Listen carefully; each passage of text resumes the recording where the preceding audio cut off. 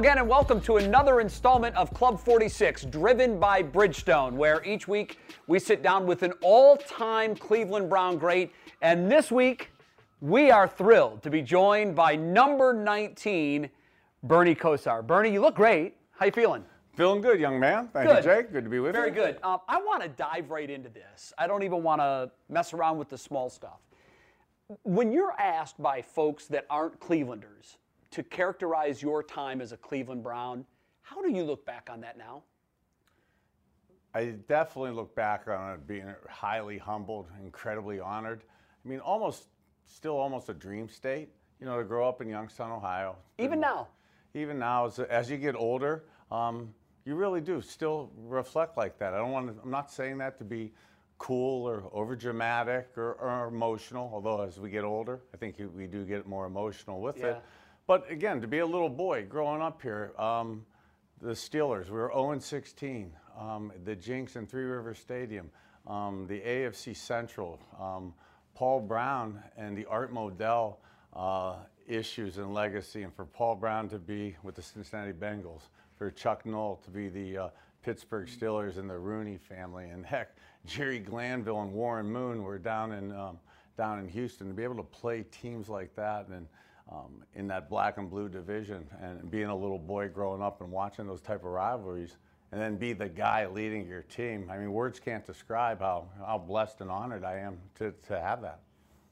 All of us, when we're little boys in our backyard, we have those dream scenarios. When you were growing up in Boardman, did you pretend that you were the Cleveland Browns quarterback? Did you one day actually visualize being the quarterback of this tradition-rich franchise? You know, it's probably cliche to say, it's easy to say right now, but absolutely. I mean, as a boy in Youngstown, Ohio, half the city's for Pittsburgh, half the city's for Cleveland. My father and my grandfather were big Cleveland Browns fans, and they used to say this growing up every year. If we lost every game we played, but we beat the Steelers twice, it was a positive season. Well, every year as a little boy, we would always lose in Three River Stadium, and the Steelers had those dynasties of the 70s. So it almost was that unrealistic goal that you could win at Three Rivers. So for me to be able to have that as a focal point and to have have those victories there was special. Do you have a single favorite memory wearing that orange helmet? You know, I think a lot of guys, there's a lot of games. You know, fortunately, my memory's still good that you could remember a lot of them. And I think again, not to sound cocky, but I've really been so blessed that there isn't probably any one game or any one play, because there's been so many of them. There's been so many amazing games. But Ozzie Newsome used to say this, and it was something that really resonated with me. And I know we have the new stadium, and it's beautiful. But the old stadium, yes, we call it beautiful, but it was beautifully ugly. And it personified Cleveland, really. It really personified the team. It personified the stage of our city at the time, and the stage of football at the time.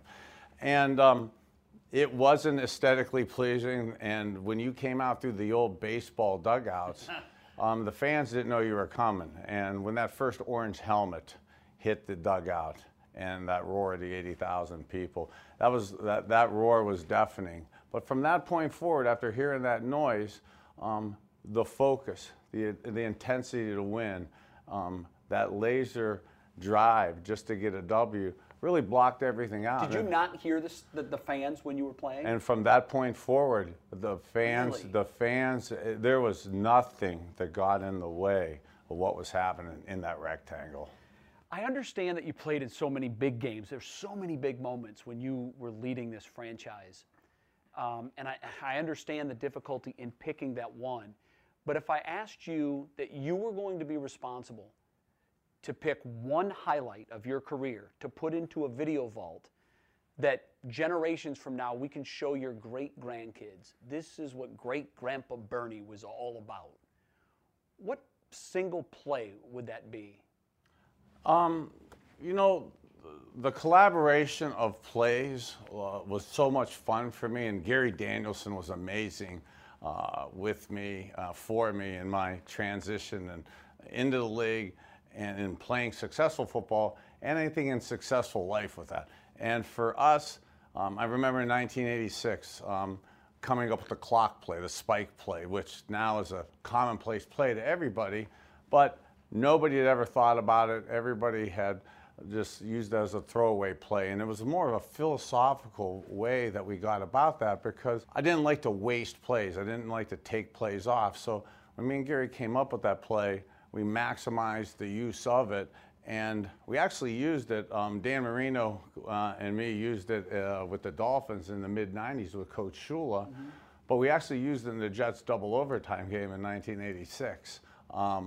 And there's other components to that play that weren't as sexy as the outcome against the Jets 9 years later. Right. But things like that, concepts like that, collaborations like that really have defined and changed the game. I know we came up with that play, and now to see other teams and basically it's part of the game now. It's part of every team's game plan. Every defense coaches it, every offense coaches it from the high school level up. And again, to have those type of influences on 3 or 4 different types of conceptual plays is just really special to me. You've always been the cerebral guy, the thinking man's quarterback.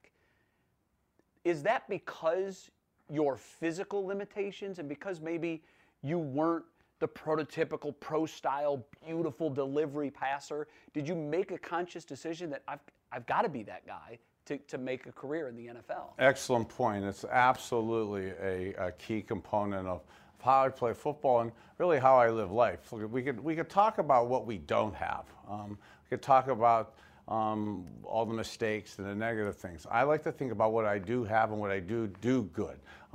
I was incredibly slow. I wasn't very strong. So I had to take advantage of the cerebral side of it, the X's and O's, the chess match side of it. And I was so blessed to have a coach like Howard Schnellenberger early in my career, Mark Trestman, Jimmy Johnson, Gary Danielson, although he was a teammate and friend.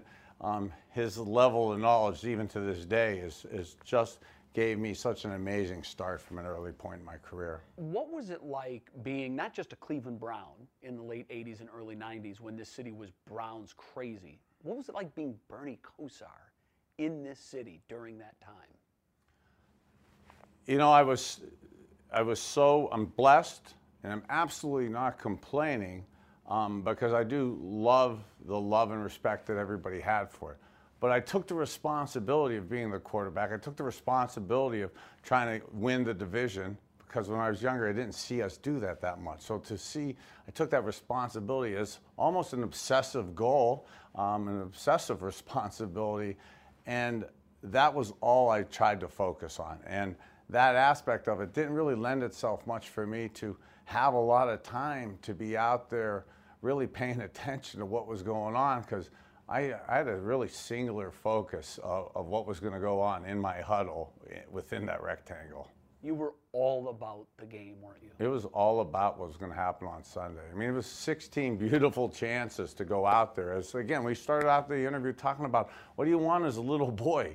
I mean, I haven't had to grow up. I've got to be a quarterback and play in an amazing sport with a game and with a bunch of my friends out there. That's absolutely something that I'm blessed to do. When you weren't doing football stuff but hanging with the guys, who were your guys? Who was your crew when you played with the Browns? Well, again, the great thing about it was probably all of us are hanging out. I mean, we still today, we joke around with K-Mac, Ernest Biner, Met, Webb, Lange. I mean, I almost don't want to name most of the offensive guys, right? Yeah, I don't want to name all the guys, because I'm going to leave some out. But I mean, heck no, man, you go with Hanford and Minnie and and Clay. Did you have and a guy you considered to be your best friend? Well, no, you hang out with guys, and unfortunately, there's all the guys I just named. There's Gary Danielson, I've named multiple times. Paul Farron is my roommate. Heck, so many things happen special that we're brothers to this day, and the bond and relationships that you have. I mean, I was blessed to play almost 9 years here in Cleveland. The average career is 3.41 years right now. So you tend to have lots of relationships through the course of your almost 9 years here, 12 years in the NFL. So each year is a year onto itself, and you try to live. And even now, I try to tell the younger players and even my kids, you know, live for today, do the best you can today, get the most out of it tomorrow. But that relationship with the guys, with the offensive linemen, the camaraderie that we had. I mean, Paul Fair and our centers. Heck, we used to go out, do lineman nights with the whole team and end up with 50 guys at Fridays in Great Northern Mall. And it's funny is people used to say we were winning so many games back then that we got free drinks and free food everywhere because everybody loved us. And that's absolutely not true. Nobody paid for anything. I got every bill, okay? That was... The quarterback always pays. Come yeah, on. but all the establishments that said they took care of us, they did not. You paid for plenty of tabs. They padded the tabs. Bridgestone knows you want the same thing from your tires as you do from the Cleveland Browns. Performance when it matters most. That's why Bridgestone Dueler tires boast up to an 80,000-mile limited warranty, so they're in it for the long haul. Because nothing says endurance like season after season of clutch performance. Bridgestone, official tire of the Cleveland Browns. Conditions apply. Log on to bridgestonetire.com/warranty for details. Bernie, let's go way back to growing up in Boardman. What was life like for you as a young kid? You know, it's been a lot talked about. Times were different back then as they were today. So some of the things that happened to me back then that maybe I would say, people would say, oh, that was challenging or tough or poor me. I don't look at it like that. I think I had a great childhood growing up. You know, were there fighting going on? Was there a little physical contact? Absolutely. Those were the signs of the times back then. And it's actually part of what really toughened me up to be able to withstand, you know, what I'm going through now. I mean, to play as many years as we've had, you know, to have 35-some surgeries, 70-some broken bones, you develop that aura of somewhat toughness from your youth. And I'm really proud of, you know, my family in Youngstown, Ohio. Of, you know, at times you don't like it, but, you know, you get tough. You toughen up growing up there. Life in general in Youngstown could be tough. Yeah, and especially, you know, especially in the 70s, and you know, we were the bomb. Cleveland and Youngstown had some issues going on with the bomb capital of America. And, sure. You know, and then, you know, you have to grow up kind of quick with those type of situations going on around you, and then, you know, go to the University of Miami, and right after Fidel Castro opened up the jails and they had the Mario boat lift down in South Florida. You know, that was another really interesting growing up stage of your life that sure. you either need to toughen up and grow up or you don't survive. Were sports a big part of your life as a kid? Were you a big sports fan, big sports family? Absolutely. Sports is the savior. I mean, growing up in Northeastern Ohio, growing up in Youngstown, it really helps define you. But it was the steel industry of the 70s. And the steel industry was closing down. There were really no manufacturing jobs in Youngstown, Ohio at that point.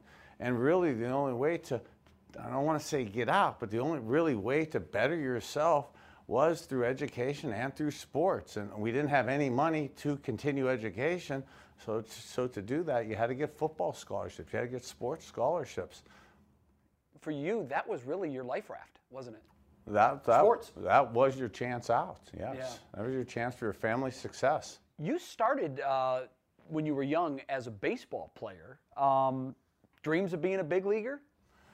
Hey, when you're young and in the future, you're not really sure of your dreams to be any type of big leaguer, pro football, pro hoops, pro baseball. But yeah, actually, I think growing up, I thought I was better in baseball. You play baseball more growing up, and actually, I didn't start playing football till 7th grade. Right. A lot of kids start earlier, so baseball was something that you know, you started earlier, and I had good success with. When you decided to go at it and play football in the 7th grade, was there a point, Bernie, where you looked at the game and you said, I can be really good at this? You know, when I started playing, again, this really sounds cocky, but probably most people who sit in this chair, most of the athletes who made it to the pro level can say this. you're just good at it. Yeah. I mean, I could just throw. I mean, Dan Marino, one of the greatest throwers of all times. Love watching him throw. And me and him were of the same era where that's when we started doing OTAs and all the off-season conditioning and all the off-season throwing so that you got ready to throw. So you had perfect timing by training camp.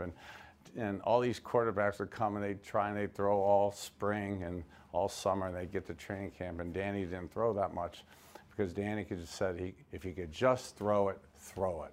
And he just beautifully could throw that Naturally. rock. He just naturally could throw do it. it. And some of us aren't as natural as that, so we had to work a little harder. So you're in high school and you're being recruited. I'm imagining at that point you're starting to realize that this is going to take you to the next level. What was the recruitment process like for you? The recruitment process was, it was, I guess, nice at first seeing all those letters, but then it became too much. I mean, when you get hundreds and thousands of letters, would have loved to have gone to, Ohio State, and it's taboo to saying here in Ohio, but or to Pitt. Growing up in Youngstown, Dan Marino was the quarterback at Pitt. He was going to be a senior when I would have been a freshman. I'd have got a chance to learn from him. Or, of course, any Ohio boy wants to go to Ohio State. Did those schools not call? Or a Catholic, I want to go to Notre Dame. Right. But basically, those schools didn't call. And I wasn't recruited by them. Wow. So it was the West Coast schools, California and Stanford, and the Florida schools, Florida State, Florida, and Do you know why? University of Miami. Have you ever talked to anybody that was there at the time? Yeah. If you think back, we're so old, but it wasn't the wishbone in the mid '80s in the Midwest and the Big Ten, but it was heavy running, and I've always been tall, slow, and skinny, so not very strong. So I was more into the throwing aspect, not the running side of it. So the Pac-10 or Pac-12 California, Florida is where they were throwing. And Florida schools were throwing the ball. Yeah. So did you have a choice of Florida schools, or was it always for you Miami? Yeah, actually, the first time I got on a plane was to go to University of Florida, and Mike Shanahan was the offensive coordinator, Kyle Shanahan's dad, and he ended up being the offensive coordinator for John Elway and all those Denver games. But he was the first guy to recruit me to go down to the Gators, and that's taboo for a University of Miami to say. It is. And then once Howard Schnellenberger, I got a hold of him. He was he's an amazing special man, and what he taught me in terms of football was life-changing. But what he taught me in terms of being a man and life is just, I can't thank him enough. I look back at those times, Bernie, they had some great quarterbacks already on the roster. Oh, yeah, Were you concerned about, will I play here? How am I going to stand out from this crowd of really talented quarterbacks? I was not at all concerned until I got there. And then they didn't have the internet back then, so I didn't really realize that Jim Kelly, Mark Richt, and this guy Vinny Testaverde, who went on to win the Heisman Trophy, and Kyle Vanderwyn were there. And these are all top-tier, eventually pro quarterbacks. And it's a great life lesson for me. I went to a couple days of practice. I ran a 5.5 40, had a $185, caved my chest in, Vinny threw up 325, Jim Kelly's a Hall of Famer. I actually considered transferring. Did you really? I went up to Coach Schnellenberger a couple days later, and, I said, doesn't look good for me. I'd like to play football. Looking at these other guys, it looks like I'll at best be a backup here. And he said, yeah, you're right, it doesn't look good for you. Not exactly. How did you end up staying then? It's not exactly what an 18-year-old freshman wants to hear. Not comforting words. But then he said, he said really defining words to me. And he said, it's anything in life that's great, everybody wants. So if you're going to run from a challenge now because you're afraid to compete, odds are you're going to be a quitter and you're going to run your whole life. And how defining was that? Because, I could have came back home. I could have played at another school, gave it a shot. He goes, you can go home, you can be a mommy's boy. Everyone will tell you it was wrong, you're okay. But you don't want to be, he goes, you don't want to be an old man like me. He goes, and have regrets. He goes, it's better to go for it, try and fail. Look yourself in the mirror and know you did the best you can then you can live with yourself. You don't want to look back with regrets. And I've lived my life like that since he's told me that advice. Was that the defining moment of your life? That was one of the most defining moments, absolutely. So from there, you put your nose to the grindstone and you did work. I went for it, and absolutely. you rose up the ranks at Miami, and eventually you were there at a really exciting time because they obviously were becoming a national power. But in 1983, after losing the first game, you guys run off 11 straight and win a national championship. What was that time like in your life? You know, it came at me. It came at us all pretty quick. Again, when you have great veteran leadership and mentors like Howard Snellenberger, Mark Chessman was on that team right there, Gary Stevens, a lifelong Clevelander, was our offensive coordinator. When you have mentors like that, and we had teammates back then, and those guys, heck, you see Alonzo Highsmith and me, we still travel with our fullbacks together. I mean, the quarterback, fullback, running back combination, it's been a lifelong thing for me on and off the field. Wow. When you win it and you realize we are the national championship winner, what was that moment like? You know, it was pretty surreal in terms of so much time went into that game. And I didn't look at it as an upset. I expected us to win. I go into every game expecting to win. It's not, they weren't upsets to me. And our goal was we were going to win a national championship that year. So it wasn't a surprise. It was just a matter of fact of, well, that was what I was supposed to do. And actually, in most of my career, I act like I've been there before. Coach Snellenberger said, act like you've been there before. Even though we hadn't been, obviously. But and as the leader, I tried to do that. So I tried to pretend I was cool on the outside. Of course, inside, you're really excited. And that type of leadership and that type of relationships, it's special. You're done with your college career. You make the decision that you're going into the NFL. But you did it a little unconventionally. You decided that you were going to enter the supplemental draft. Take me through that decision. That was a really interesting time for me from a more life lesson and a macro standpoint. Again, we had mentioned U.S. Steel and the steel mills in northeastern Ohio had closed down, so most of my family were steel workers, and it just wasn't materializing in terms of jobs and a lifestyle right back then. And then the University of Miami, we were really good and we were loaded. Coach Snellenberger had recruited a great amount of guys coming in. Jimmy Johnson was now our head coach, and Jimmy Johnson to play with him at the U, at the Cowboys, and then back with the Dolphins. We were going to be special, and I was really looking forward to doing that. So I really wasn't going to come out.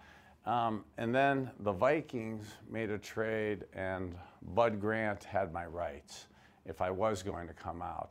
And I still wasn't going to come out, but Bud Grant, and I really had a lot of respect for Bud Grant, and they had a running back, Chuck Foreman, back then, who was from the U again, and who I was a fan of.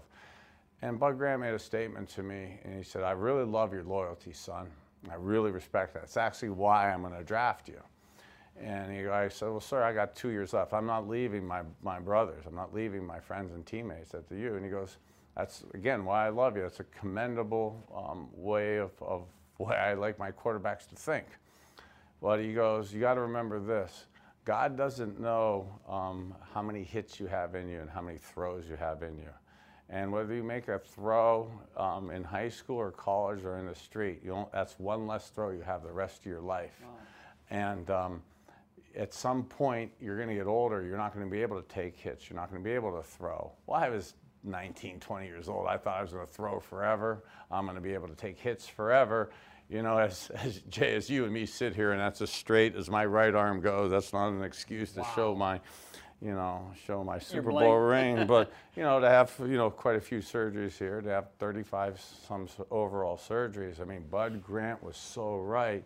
But that, even though I kind of discounted that statement, it kind of resonated with me that, hey, maybe even though I do have 2 years of eligibility left, even though I did feel like I was leaving my brothers at the U, there was a responsibility to my family. You know, we weren't really making the type of opportunity that football would lend itself to.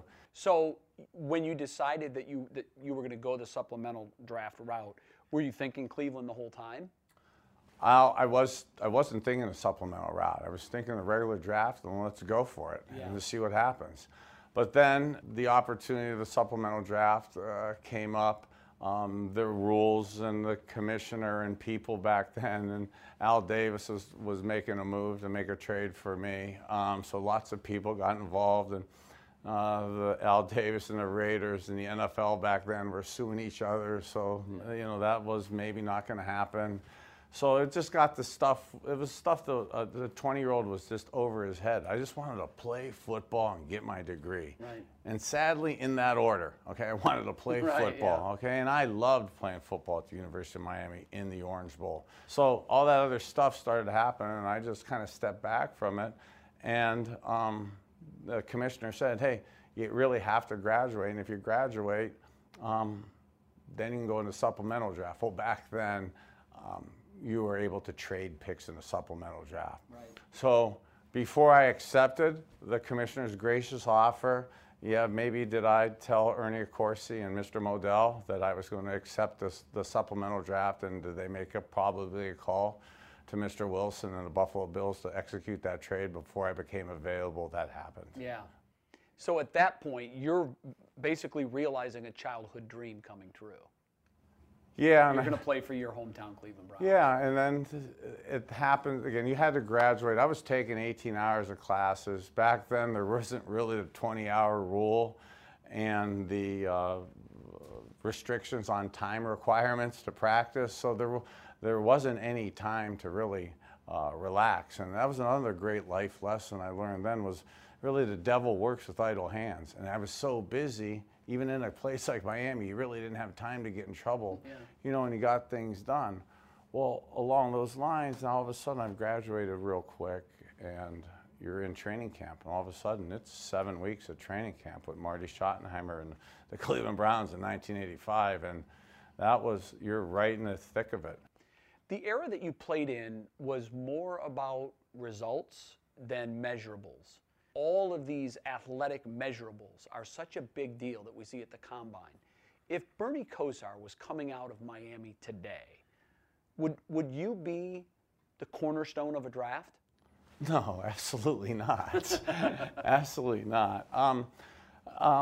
But, you know, one of the things, again, there's younger people watching and families, and I'm not trying to say this to be, you know, over dramatic again, but the game was life and death. That was the first thing, and it literally was life and death. And as you get older, I know there's more to life than just the W of a football game, but it wasn't to me, and especially was not at that time. That was it, and that was the only way I was able to get those W's, was to have that complete commitment to the team and to getting that. So that type of mentality was essential for us, and I'm really proud of how our guys really took on that responsibility. Bridgestone knows you want the same thing from your tires as you do from the Cleveland Browns. Performance when it matters most, which is why Bridgestone tires are built for just that.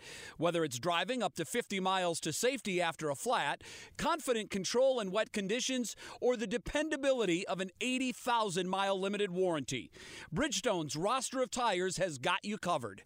Bridgestone, official tire of the Cleveland Browns. Conditions apply. Log on to bridgestonetire.com/warranty for details.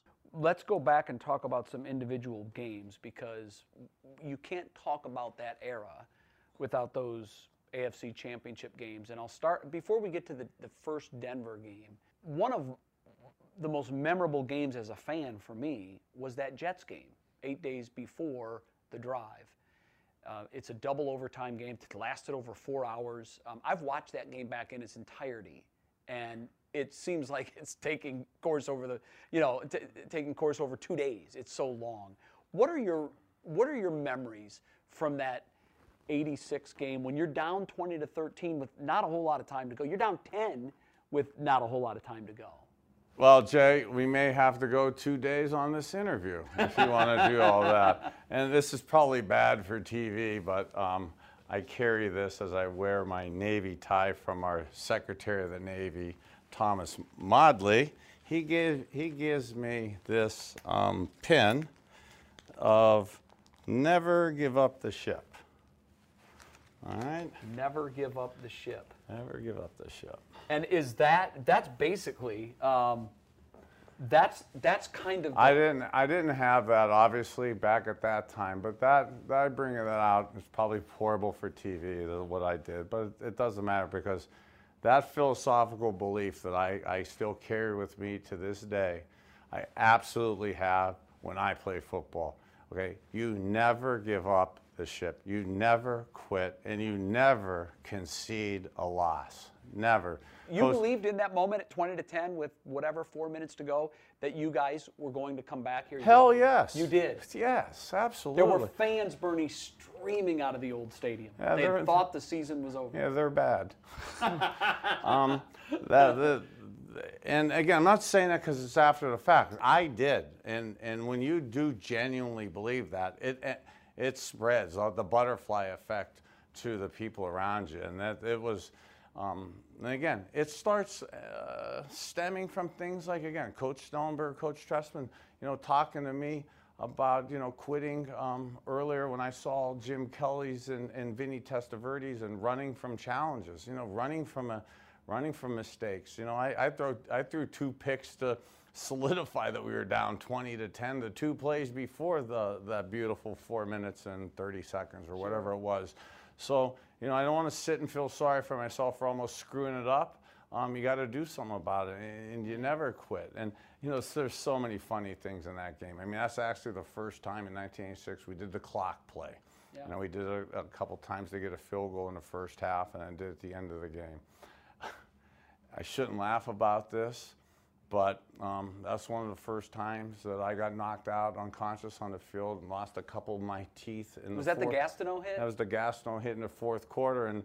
And I say this from a karma spirituality standpoint of it because earlier in that game, me and Mike Babb messed up a center exchange and Kevin Mack jumped on it and he busted his teeth in the first quarter, and he lost his teeth. He had this stream of blood going down, and I love Kevin to death. He's one of the greatest guys in the world and an essential part of us, and I love him. But I had to tell a little fib to him because it was really bad, and his teeth are falling out, and I told him, hey, Kev, he goes, how do I look? I go, you look great.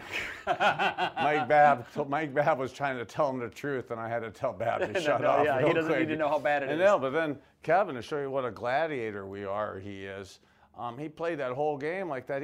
I didn't wear a mouthpiece. That's why my teeth got knocked out, and I ended up swallowing them.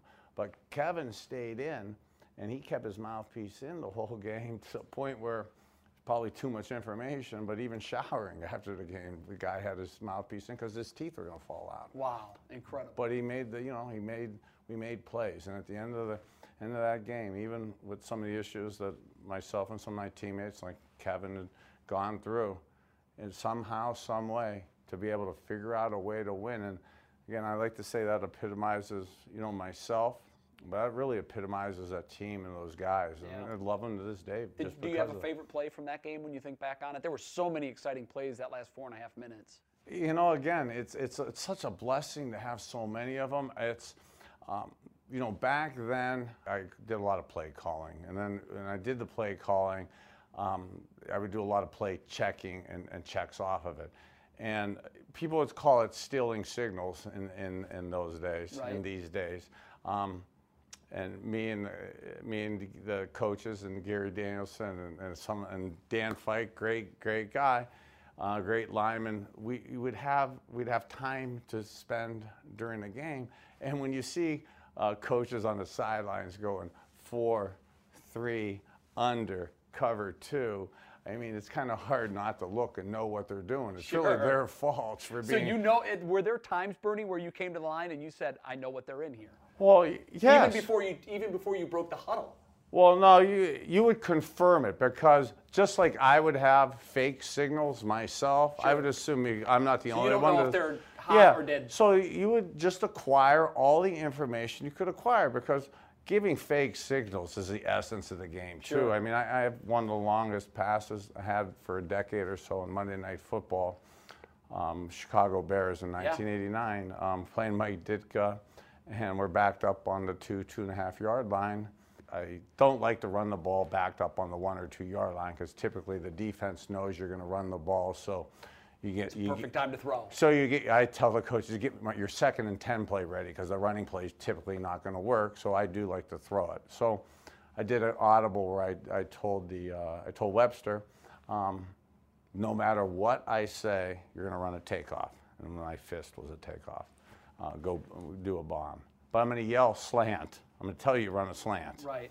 And the DB. That's a deke. You're just faking the Yeah, defense. but the defensive back, he's going to think we're stupid, and he's going to listen, and I'm going to subtly tell you slant, and you'll just run right by him. And things that simple actually work in the pros. And something like that could end up with, again, a 97, 98-yard touchdown pass that defines the game for you. And little tricks like that, little experienced things, are collaborative things, again, like Gary Danielson, I'm proud to have come up with, that lots of people use now. So the next week is the famous drive game. When you look back at that game, was there one play on that drive, and I know by now you've seen them all too many times to count, was there one play on that drive that particularly drives you nuts? Not really nuts. You know what, I had this thing during the game. I didn't really pay attention to the other quarterbacks. That wasn't my problem. Yeah. You know, and it distracted me from my focus of, I just had to worry about that defensive coordinator and the 11 guys that ended up in a defensive huddle. Mm-hmm. Anything else during that points of the game took me out of my distractions level, and I didn't allow the other guys in the huddle or in the offense. We stayed in our box. We stayed in our rectangle. How were you watching the drive? Well, and on then the bench? No, In your huddle? Coach Snellenberger taught me in college that his quarterbacks must always prepare for the worst case scenario. Mm-hmm. Always prepare for the worst case, because anybody could do what's easy. So I had to prepare. The worst case scenario is he does the drive and scores. So I was ready, getting my 2-minute plays ready. Coach Reeves and Elway, very smart. They basically left no time on the clock and got it in. So I was then getting ready for overtime. The only time I actually did think I watched a play was I was standing next to Kevin Mack as he threw that touchdown on a slant, because you got to get up to see what's going on. But as the game ended, it's almost like I take a lot of pride when I go to another team's stadium, okay? To go to Pittsburgh, to go play Chuck Noll and the Roonies, to go play Paul Brown and Cincinnati, okay? Go play Jerry Glanville and Warren Moon in Houston. I take a lot of pride in going in there and then beating their ass and hearing a pin drop and not hearing anything. Unfortunately, my love for doing that to others came on to me that day, because as I walked off the field after that drive game, you could have heard a pin drop. You couldn't have heard. It was amazing how quiet it was. And then as a real tribute to our Cleveland fans, something that's never happened to me, and I've never seen happen. While I'm walking off the field, and you know, it's a miserable feeling, of course, and you're just reflecting on what you could have done, should have done, what could have happened. And then we've lost, and the fans give us a standing ovation. I mean, it's really amazing to go from like hearing a pin drop to, you know, they got the fans standing up and applauding, because it really, again, I don't take consolation in losses, but it really was an emotionally cool year. It was really something that was special, and the fans appreciated that even in a loss. How do you describe that love affair, Bernie, to those that don't understand it? The love affair between the city of Cleveland and its football team. I think you said it really well, in that they don't understand it. You know, there's a bond, there's a camaraderie, there's a genuine love. Okay, people use the words I just used, but when it's genuinely there and you genuinely care and you genuinely want to make a difference, and you've been given some gifts that can make a difference in people's lives, I see that in so many people, and it's so proud to be part of the community that genuinely does that. And again, yeah, sports is an awesome part of it, but it's just a part of it. And to see the fans, their genuine love, their commitment, their passion, and really, you know, since the team's come back, I'm not trying to cause issues here, but it's been a bad 20 years of football. Okay, there's been a million reasons why. Okay, and you go, but at the end of the day, the results are the results, and for them to be so passionate and so caring for just the team, but our area, that's what makes us special. Do you miss that? I think we still have that. How long does it take to get over those losses? Do you ever get over those losses, the drive and the fumble? Yeah, I don't know if you get over them. I think as you get older, you accept them. I think as in life, I really like to kind of see the positive sides of things. So I try to take out the positive stuff of it. Now, I don't take, again, consolations in losses, but I don't want to, as you get older, just eat yourself up from within, because you can't change what happened. But some of the life lessons that came out of it, some of the experiences, heck, some of the plays, some of the lessons of just not quitting. When we were down in a lot of those games, there's a lot of adverse things that happened that, again, it makes me proud to be part of really a war with my brothers out there. Yeah. I want to talk about the end of your time here in Cleveland. It was a bizarre time. That was when the term diminishing skills came to be part of the Cleveland lexicon. What was that whole time like for you? Well, first, this is partially why I'm doing holistic medicine now and feeling so good is, you know, you get all those injuries. And at the time, nobody wants to admit you're hurt. But by definition, every day we're living, our skills are getting diminished. We're all diminishing. Yeah, so if you're playing pro football and you're taking the beating that I took and all those hits, by definition, your body is deteriorating. Sure. Did I think it had deteriorated to the point where I couldn't play? I knew I could still play, but I knew the time was coming within a couple years. I mean, again, we had said earlier, the average career is a little less than 3.5 years. You know, I played 12. I was in my 9th year then. The thing that was tricky with it then was we were in first place. We weren't any good, truthfully, but we were good enough to eke out 4 or 5 wins. We were 5-2 or 5-3. We were in first place. Mm-hmm. And it was interesting. I thought I was playing really good football, and I was, and I had like a 70, 80 quarterback rating, which statistically stinks. And then I get released, and I go down to Dallas, and I'm playing with the defending Super Bowl champs with a loaded, talented team of young players. And I actually did not play that good of football, but the team was so loaded that I had like a quarterback rating of like 110 because, again, you hear you and me talk about this on the air and off the air a lot, is us quarterbacks were victims or beneficiaries of the people around us. And again, when you have good talent and good stuff around you, you're going to play better. And sometimes when you don't, you have to be a little more resourceful, a little more creative.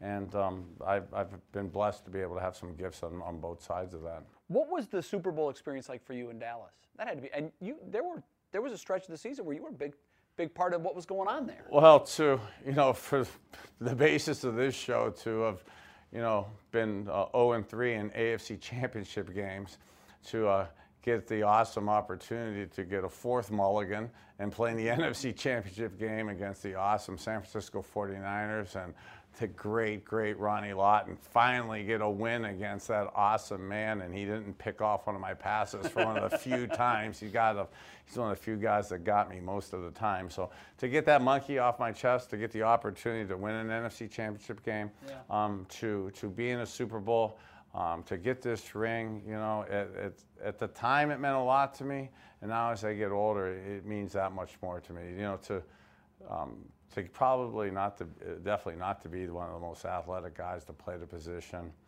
to play in the game, but yet to end up with a Super Bowl championship ring and then with a national championship ring, I'm just so blessed. Not many have done that. Select company. You go to Miami as a backup to Dan Marino to wrap up your career. What was that like for you? It was a different point in the life because I knew then that, again, you're hitting 10, 11 years. You start really adding up on the broken bones, the surgeries. The diminishing skills is more accurate than not. So that part of me enjoyed it because I was coming to terms with who I was, you know, and I'm really proud of what I've accomplished. And at that point, you still want to do more because there still is nothing like playing football. It beats the heck out of maturity and growing up. But, you know, I started having kids. I was married. My family, they had situations going on there. I wanted to be able to be here in my mid-50s and be somewhat in good shape. You know, I didn't expect that I'd, you know, be the doctor or the holistic medicine guy taking care of myself. I figured there'd be others that would have figured it out. Right.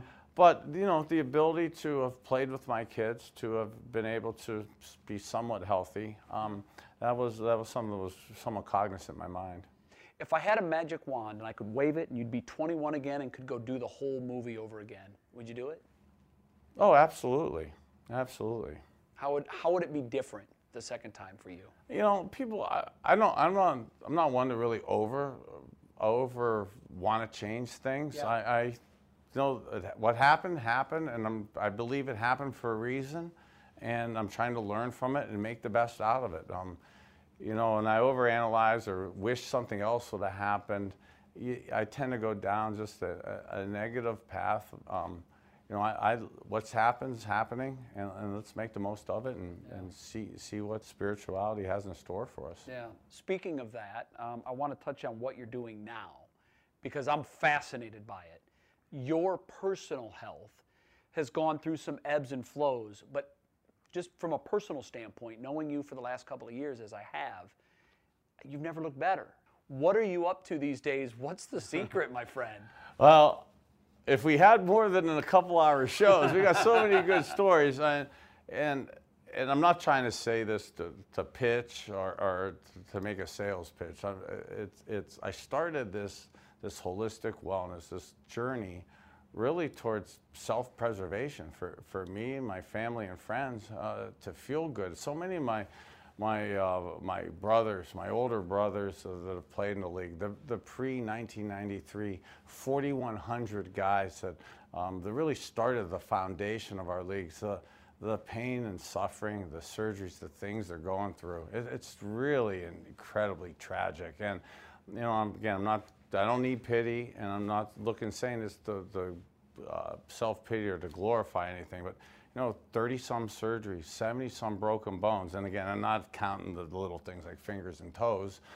Those type things add up to you. And you know, here's a guy, it was a few years ago, if I was sitting here with you, my blood pressure is 160 over 120. I probably was on 4 or 5 high blood pressure pills, 3 or 4 cholesterol pills. Athletes, ex-athletes, we live on anti-inflammation pills. You know, that's 10 to 12 pills right there.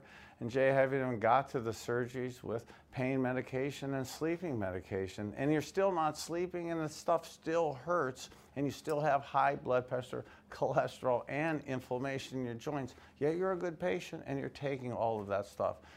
I didn't feel, at least for me, I wasn't at all getting better. I'm not picking on any of the doctors. We have great medicine here. It just wasn't working for me. So for me now to use food as my medicine, megadose vitamins, and the reduction and staying away from as many of the pills as possible, and I'm a big believer in the CBD with it. Yeah. Absolutely. It's been life-changing for me. You look great. I know you tell me you feel great, and I believe you because you carry it with you well. And I'm glad to see that you're in such a good place. I really am. Well, I'm still not as fashionable as you, young man, but thank you, sir. I don't know. You're looking pretty good, Bernie. I know I speak for everybody in Browns Nation when I say a heartfelt thank you for all of the great memories and all of the wins and even the lows. It was a hell of a journey, and I know I speak for Browns fans when I say thank you. We've enjoyed it. I appreciate it. There were more highs than lows, and go Browns. Yes, absolutely. Thank you again for joining us for Club 46, driven by Bridgestone. We're here all season long talking to all-time great Cleveland Browns. We'll see you again soon.